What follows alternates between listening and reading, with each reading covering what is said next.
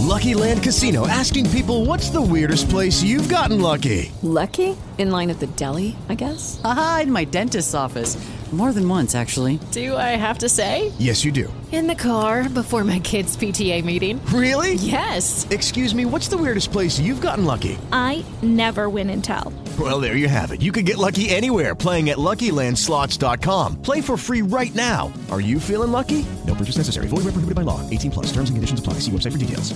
Cuán firme cimiento se ha dado a la fe. A través de la Biblia, un análisis de la Biblia libro por libro que le ayudará a crecer espiritualmente. Estos estudios fueron diseñados por el Dr. J. Vernon McGee. Acompáñenos en este fascinante recorrido a través de la Biblia. La palabra de Dios.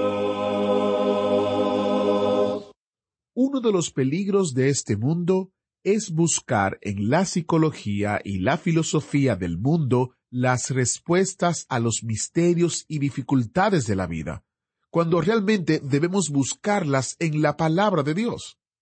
El estudio de hoy nos lleva a profundizar en el libro de Colosenses, donde encontramos que solo en Jesús se puede encontrar todos los tesoros de la sabiduría y del conocimiento, como nos dice el capítulo 2, versículo 3.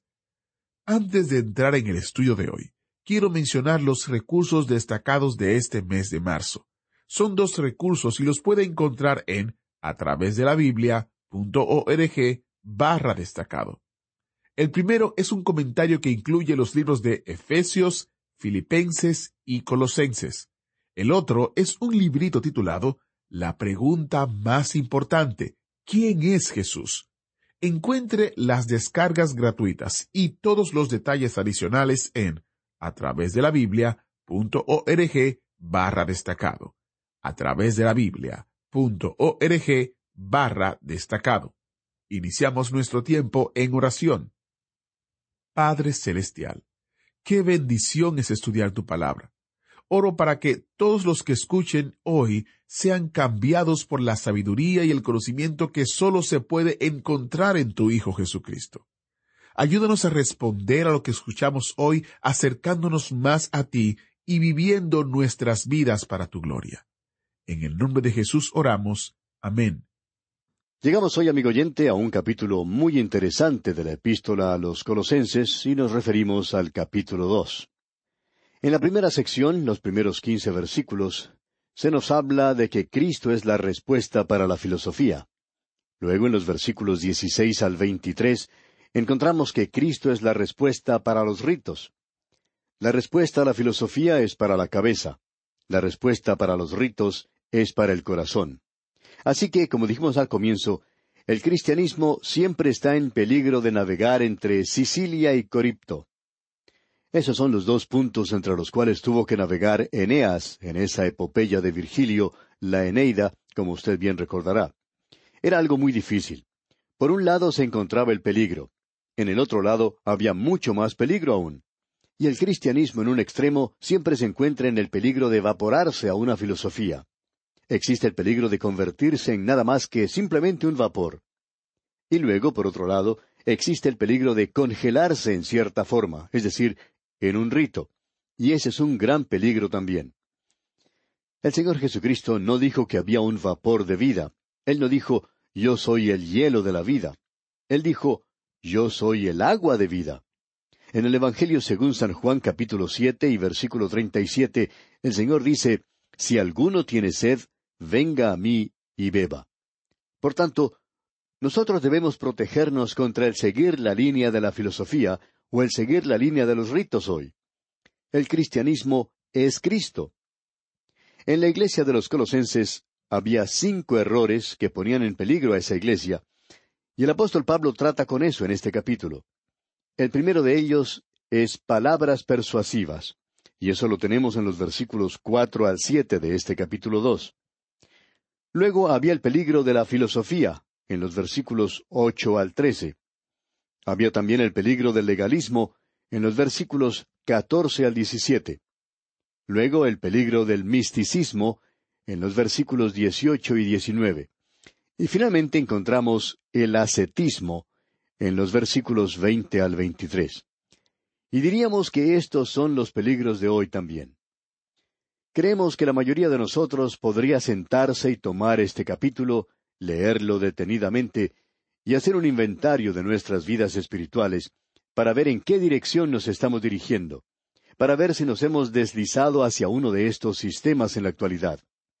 Gran cantidad de aquellos llamados creyentes en la Biblia se han deslizado hacia uno o dos de estos sistemas mencionados aquí. Leamos pues lo que dice el primer versículo de este capítulo 2 de la Epístola a los Colosenses. Porque quiero que sepáis cuán gran lucha sostengo por vosotros, y por los que están en la Odisea, y por todos los que nunca han visto mi rostro. Ahora la Odisea se encontraba junto a Colosas. Uno se puede parar en un lugar elevado de la Odisea y mirar a través del valle Laquis y poder observar en la ladera de la montaña, cerca de las puertas de Frigia, que lo llevan hacia el oriente, que allí están las ruinas de Colosas. Eran unas cosas muy hermosas, una gran ciudad, pero no lo era tanto como la Odisea. Y esa es una de las 7 ciudades, como recordamos, a las cuales Juan escribió. Ese era un lugar tibio. Así es que encontramos un peligro aquí, y aquello que causó un gran conflicto en el corazón del apóstol Pablo. De paso, digamos que la palabra lucha que encontramos en este primer versículo se puede traducir por la palabra agonía. MacPhail llama a esto la oración de la agonía. Y necesitamos mucho de esta clase de oración, según creemos. Y esta es una oración de agonía. El apóstol Pablo podía ver que aquí existía un grave peligro. Esto se encuentra a unos 170 kilómetros tierra adentro de la antigua Éfeso o la antigua Esmirna. Y Pablo recorrió esa zona en 2 oportunidades. Él no se dirigió en esa dirección en particular, porque cuando él trató de hacerlo, en su segundo viaje misionero, llegar hasta Asia, el Espíritu de Dios se lo prohibió. Así es que él se volvió y tomó la ruta por el norte. De modo que cuando él llegó en la tercera oportunidad en esta zona, caminando, era aparentemente desconocedor de la ruta del sur, pero como conocía la ruta del norte, se dirigió por ella. Así es que aparentemente nunca estuvo en Colosas y tampoco estuvo en la Odisea. Y él hace mención de eso, diciendo, y por todos los que nunca han visto mi rostro. El apóstol Pablo está sufriendo una gran agonía por ellos, porque se encuentran en peligro de irse o apartarse en una de 2 direcciones. Y ese es el peligro de la iglesia en el día de hoy. Y eso explica, como sucedió más adelante en la Odisea, su condición de tibieza espiritual, de que ellos habían perdido de vista a la persona de Cristo. Porque Cristo es la respuesta para la cabeza del hombre, y Él también es la respuesta para el corazón del hombre. Usted también puede notar al avanzar aquí en esta sección, cuando Pablo dice, por todos los que nunca han visto mi rostro, que es algo muy obvio que él no se había encontrado nunca en Colosas. O quizá tenían tantos creyentes nuevos en ese lugar que se habían sumado a los miembros de la iglesia desde que él estuvo allí, los cuales no habían visto su rostro.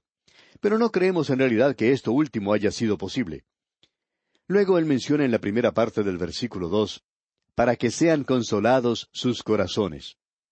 Ahora la palabra corazones nos indica aquí al hombre interior completo. Eso quiere decir la naturaleza total, propulsora del hombre. Esa es nuestra humanidad. Que sus corazones, que su humanidad, que sus personas puedan ser consoladas. Y esa palabra aquí en realidad quiere decir unidas o tejidas juntas, y que puedan ser consolados, estando unidos o tejidos en amor. Esa es una unión muy compacta. El amor atrae unos a otros. Después de todo, lo que mantiene unida a la iglesia no son los dones, ni aun aquello que nosotros llamamos espiritualidad. Lo que mantiene unidos a los creyentes es el amor, amigo oyente. Ese es el cemento que nos mantiene unidos a todos. Luego Pablo dice a continuación en este versículo 2, unidos en amor hasta alcanzar todas las riquezas de pleno entendimiento. Esa expresión, pleno entendimiento, es algo muy interesante. Eso quiere decir el navegar a toda marcha. Quiere decir que los creyentes tienen que estar en movimiento, avanzando espiritualmente, avanzando por Dios. Y de eso se nos habla aquí en este versículo. Luego en la parte final de este versículo 2 concluye diciendo, a fin de conocer el misterio de Dios el Padre y de Cristo. Quizá esta sea una expresión un poco difícil, y honradamente creemos que probablemente una forma mejor de traducir esto aquí, en este versículo en particular, podría ser el misterio de Dios, aún del Padre y de Cristo. O quizá un poco mejor todavía, más fácil sería decir el misterio de Dios y de Cristo. Y creemos que probablemente esto último sea lo correcto. Pues bien, ¿cuál es el misterio de Dios y de Cristo? Bueno, el misterio de hoy es la Iglesia, porque no fue revelada en el Antiguo Testamento. Dios iba a salvar a los gentiles. Eso se expresaba claramente en el Antiguo Testamento y Él los salvó. Pero comenzando con el día de Pentecostés, Dios comenzó algo nuevo, formando de un grupo de gente un cuerpo de creyentes, bautizados en el cuerpo de creyentes. Y eso es lo que quiere decir allá en la primera epístola a los Corintios, capítulo 12, versículos 12 y 13, donde dice: Porque así como el cuerpo es uno, y tiene muchos miembros, pero todos los miembros del cuerpo, siendo muchos, son un solo cuerpo, así también Cristo.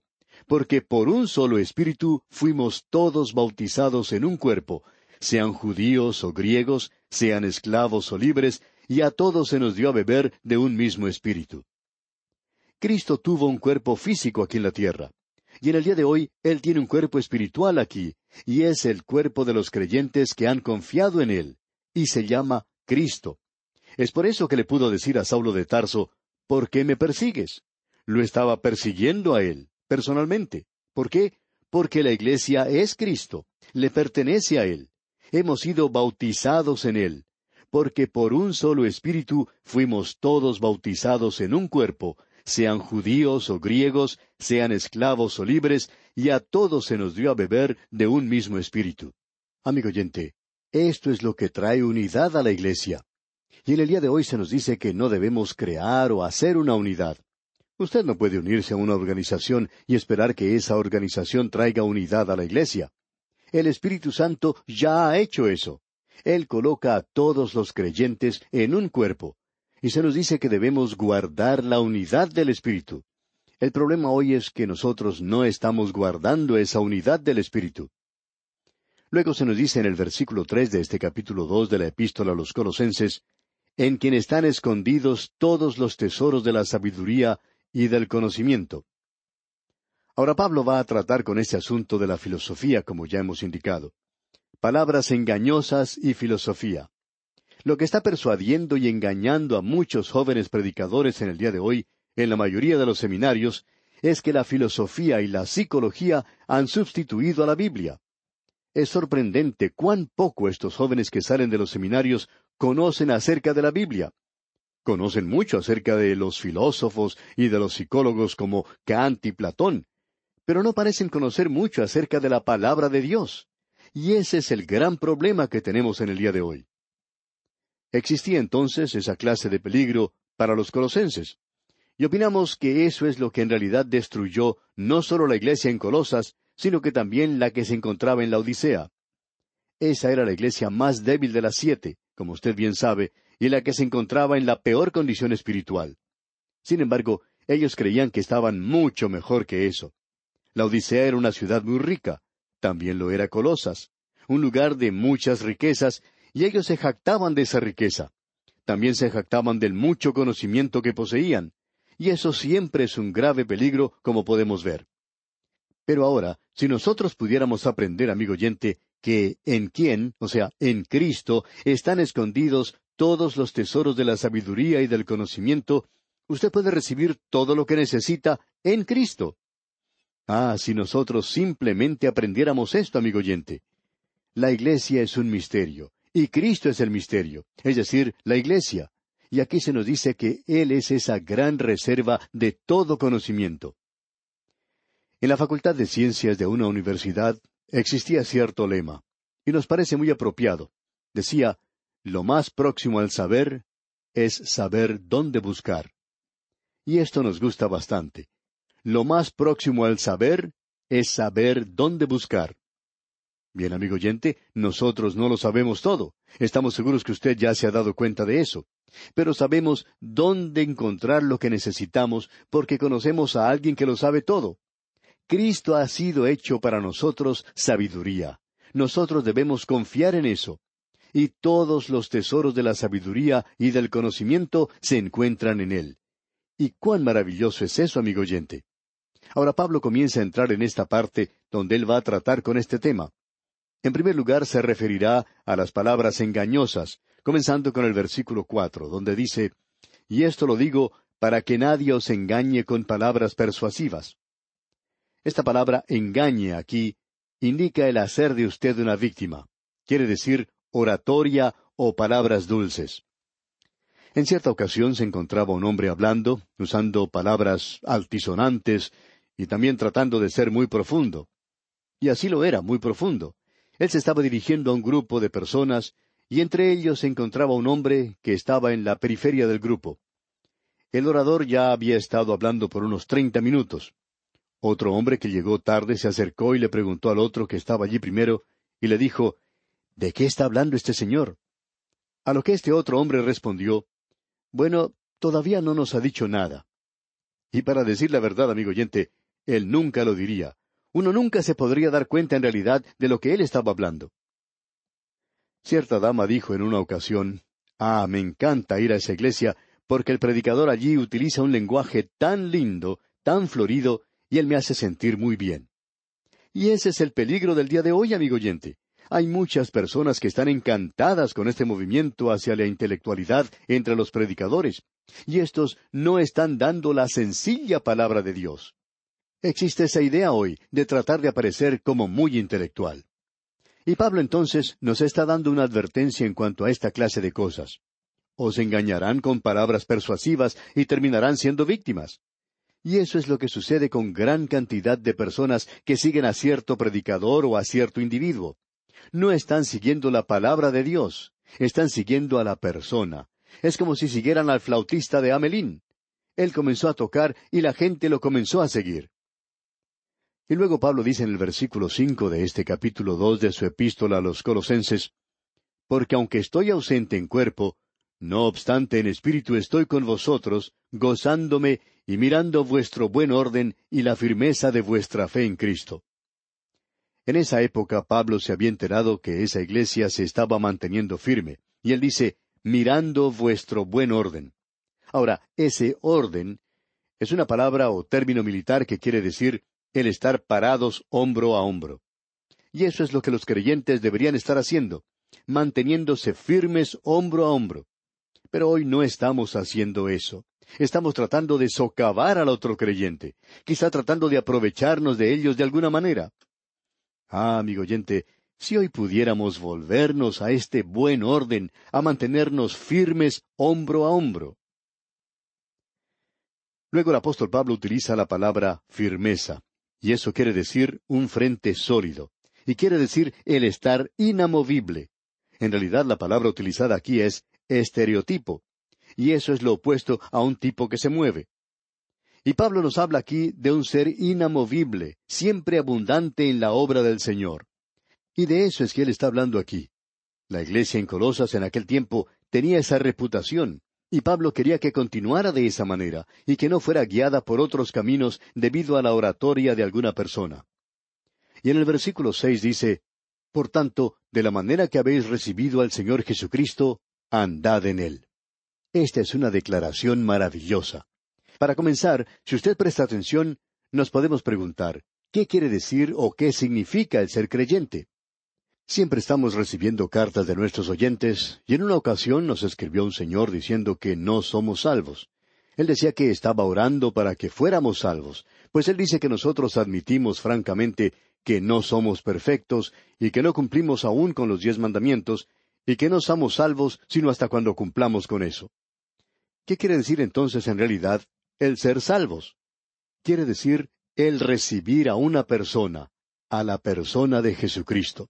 Escuche usted lo que Pablo dice en este versículo 6 del capítulo 2 de su epístola a los Colosenses. Por tanto, de la manera que habéis recibido al Señor Jesucristo, andad en Él. Ahora que usted ha recibido al Señor Jesucristo, ande en Él. Y eso, amigo oyente, es algo maravilloso. Eso es lo que significa andad en el Espíritu, allá en Gálatas 5:16. el aprender a caminar a través de esta vida. Y eso no quiere decir el andar por las nubes. Hay muchas personas que piensan que la vida del creyente es algo grandioso, una experiencia abrumadora y que uno parte de esta tierra como un cohete en dirección al espacio. Bueno, ese no es el lugar donde uno vive la vida cristiana. El lugar se encuentra en su propio hogar, en su oficina, en el taller, en la escuela y en la calle. Y de la manera en que uno se dirige de un lugar a otro es caminando, y uno tiene que andar en Cristo hoy. Amigo oyente, que usted y yo aprendamos a estar unidos a Él en esa forma. Pablo continúa luego diciendo en la primera parte del versículo 7, arraigados y sobreedificados en Él. Y esta es una expresión interesante. Arraigados quiere decir como un árbol, y esa es una cosa viviente. Y sobreedificados como una casa, y eso no es algo viviente. Pero tiene unos cimientos fantásticos. Y esos cimientos, esas bases, el apóstol Pablo nos dice en otra parte que es el Señor Jesucristo mismo. Ahora, como usted ha recibido al Señor Jesucristo, ande en Él. ¿Haciendo qué? En primer lugar, estando arraigado. Y eso quiere decir sacando su propia vida de Él, como lo hace un árbol. Y luego, sobreedificado en Él, o sea, que su fe descanse sobre Él. Y luego se nos dice al final del versículo 7, y confirmados en la fe. Y ese es el medio por el cual usted y yo nos asimos de Cristo hoy, nos agarramos de Él. Luego Pablo sigue diciendo algo que es simplemente maravilloso, y quisiéramos tener más tiempo para analizarlo hoy. En el versículo 9 dice, porque en Él habita corporalmente toda la plenitud de la deidad. O sea, todo el pléroma. Y eso es algo maravilloso. Pero notamos que nos pasamos sin leer un versículo y no deberíamos hacer eso. Tenemos que regresar y analizarlo. La primera palabra de este versículo 8 nos dice, mirad. Es como esa señal que encontramos a veces. Pare, mire y escuche. Leamos pues este versículo 8. Mirad que nadie os engañe por medio de filosofías y huecas sutilezas, según las tradiciones de los hombres, conforme a los rudimentos del mundo, y no según Cristo. Y en los versículos 8 hasta el 13, encontramos el peligro de la filosofía. Este versículo 8 otra vez dice, mirad que nadie os engañe por medio de filosofías y huecas sutilezas, según las tradiciones de los hombres, conforme a los rudimentos del mundo, y no según Cristo. Si usted sigue la historia de la filosofía, comenzando con Platón y hacia el presente, aún siguiendo a muchos de los padres de la Iglesia, usted puede encontrar que ninguno de ellos, incluyendo a Kant, Locke y aún a Bultmann, ninguno de ellos tiene una alta opinión de la inspiración de la palabra de Dios. Es decir, que ellos están buscando una respuesta a los problemas de la vida. Bueno, amigo oyente, usted no va a encontrar esa respuesta en la filosofía. Ahora, un verdadero filósofo es aquel que busca la verdad. Pero usted se puede dar cuenta que Cristo es la respuesta. Y esa expresión de Cristo es la respuesta, bueno, siempre deseamos que la gente haga la pregunta, si es que van a decir que Cristo es la respuesta. Él es la respuesta a la filosofía. Él ha sido hecho para nosotros sabiduría. Ahora, la falsa filosofía de hoy es como un hombre ciego buscando en un cuarto oscuro a un gato negro que no está allí. Esa es la búsqueda de la filosofía del día de hoy. Y Pablo nos está advirtiendo en cuanto a eso aquí. Y bien, amigo oyente, tendremos que regresar a estos maravillosos versículos, Dios mediante, en nuestro próximo programa. Que las ilimitadas misericordias del Señor sean con usted, es nuestra ferviente oración. ¿Fue de ayuda para usted el estudio de hoy? ¿Desea enviarnos algún comentario de lo que ha estado escuchando? Entonces escríbanos, no espere más. Nuestro correo electrónico es atv@transmundial.org. atv@transmundial.org. Si desea recibir las notas y bosquejos de lo que estamos estudiando, suscríbase gratis en nuestra página en Internet, a través de la Biblia.org/notas, a través de la Biblia.org/notas. Lucky Land Casino, asking people, what's the weirdest place you've gotten lucky? Lucky? In line at the deli, I guess? In my dentist's office. More than once, actually. Do I have to say? Yes, you do. In the car before my kids' PTA meeting. Really? Yes. Excuse me, what's the weirdest place you've gotten lucky? I never win and tell. Well, there you have it. You can get lucky anywhere, playing at LuckyLandSlots.com. Play for free right now. Are you feeling lucky? No purchase necessary. Void where prohibited by law. 18 plus. Terms and conditions apply. See website for details.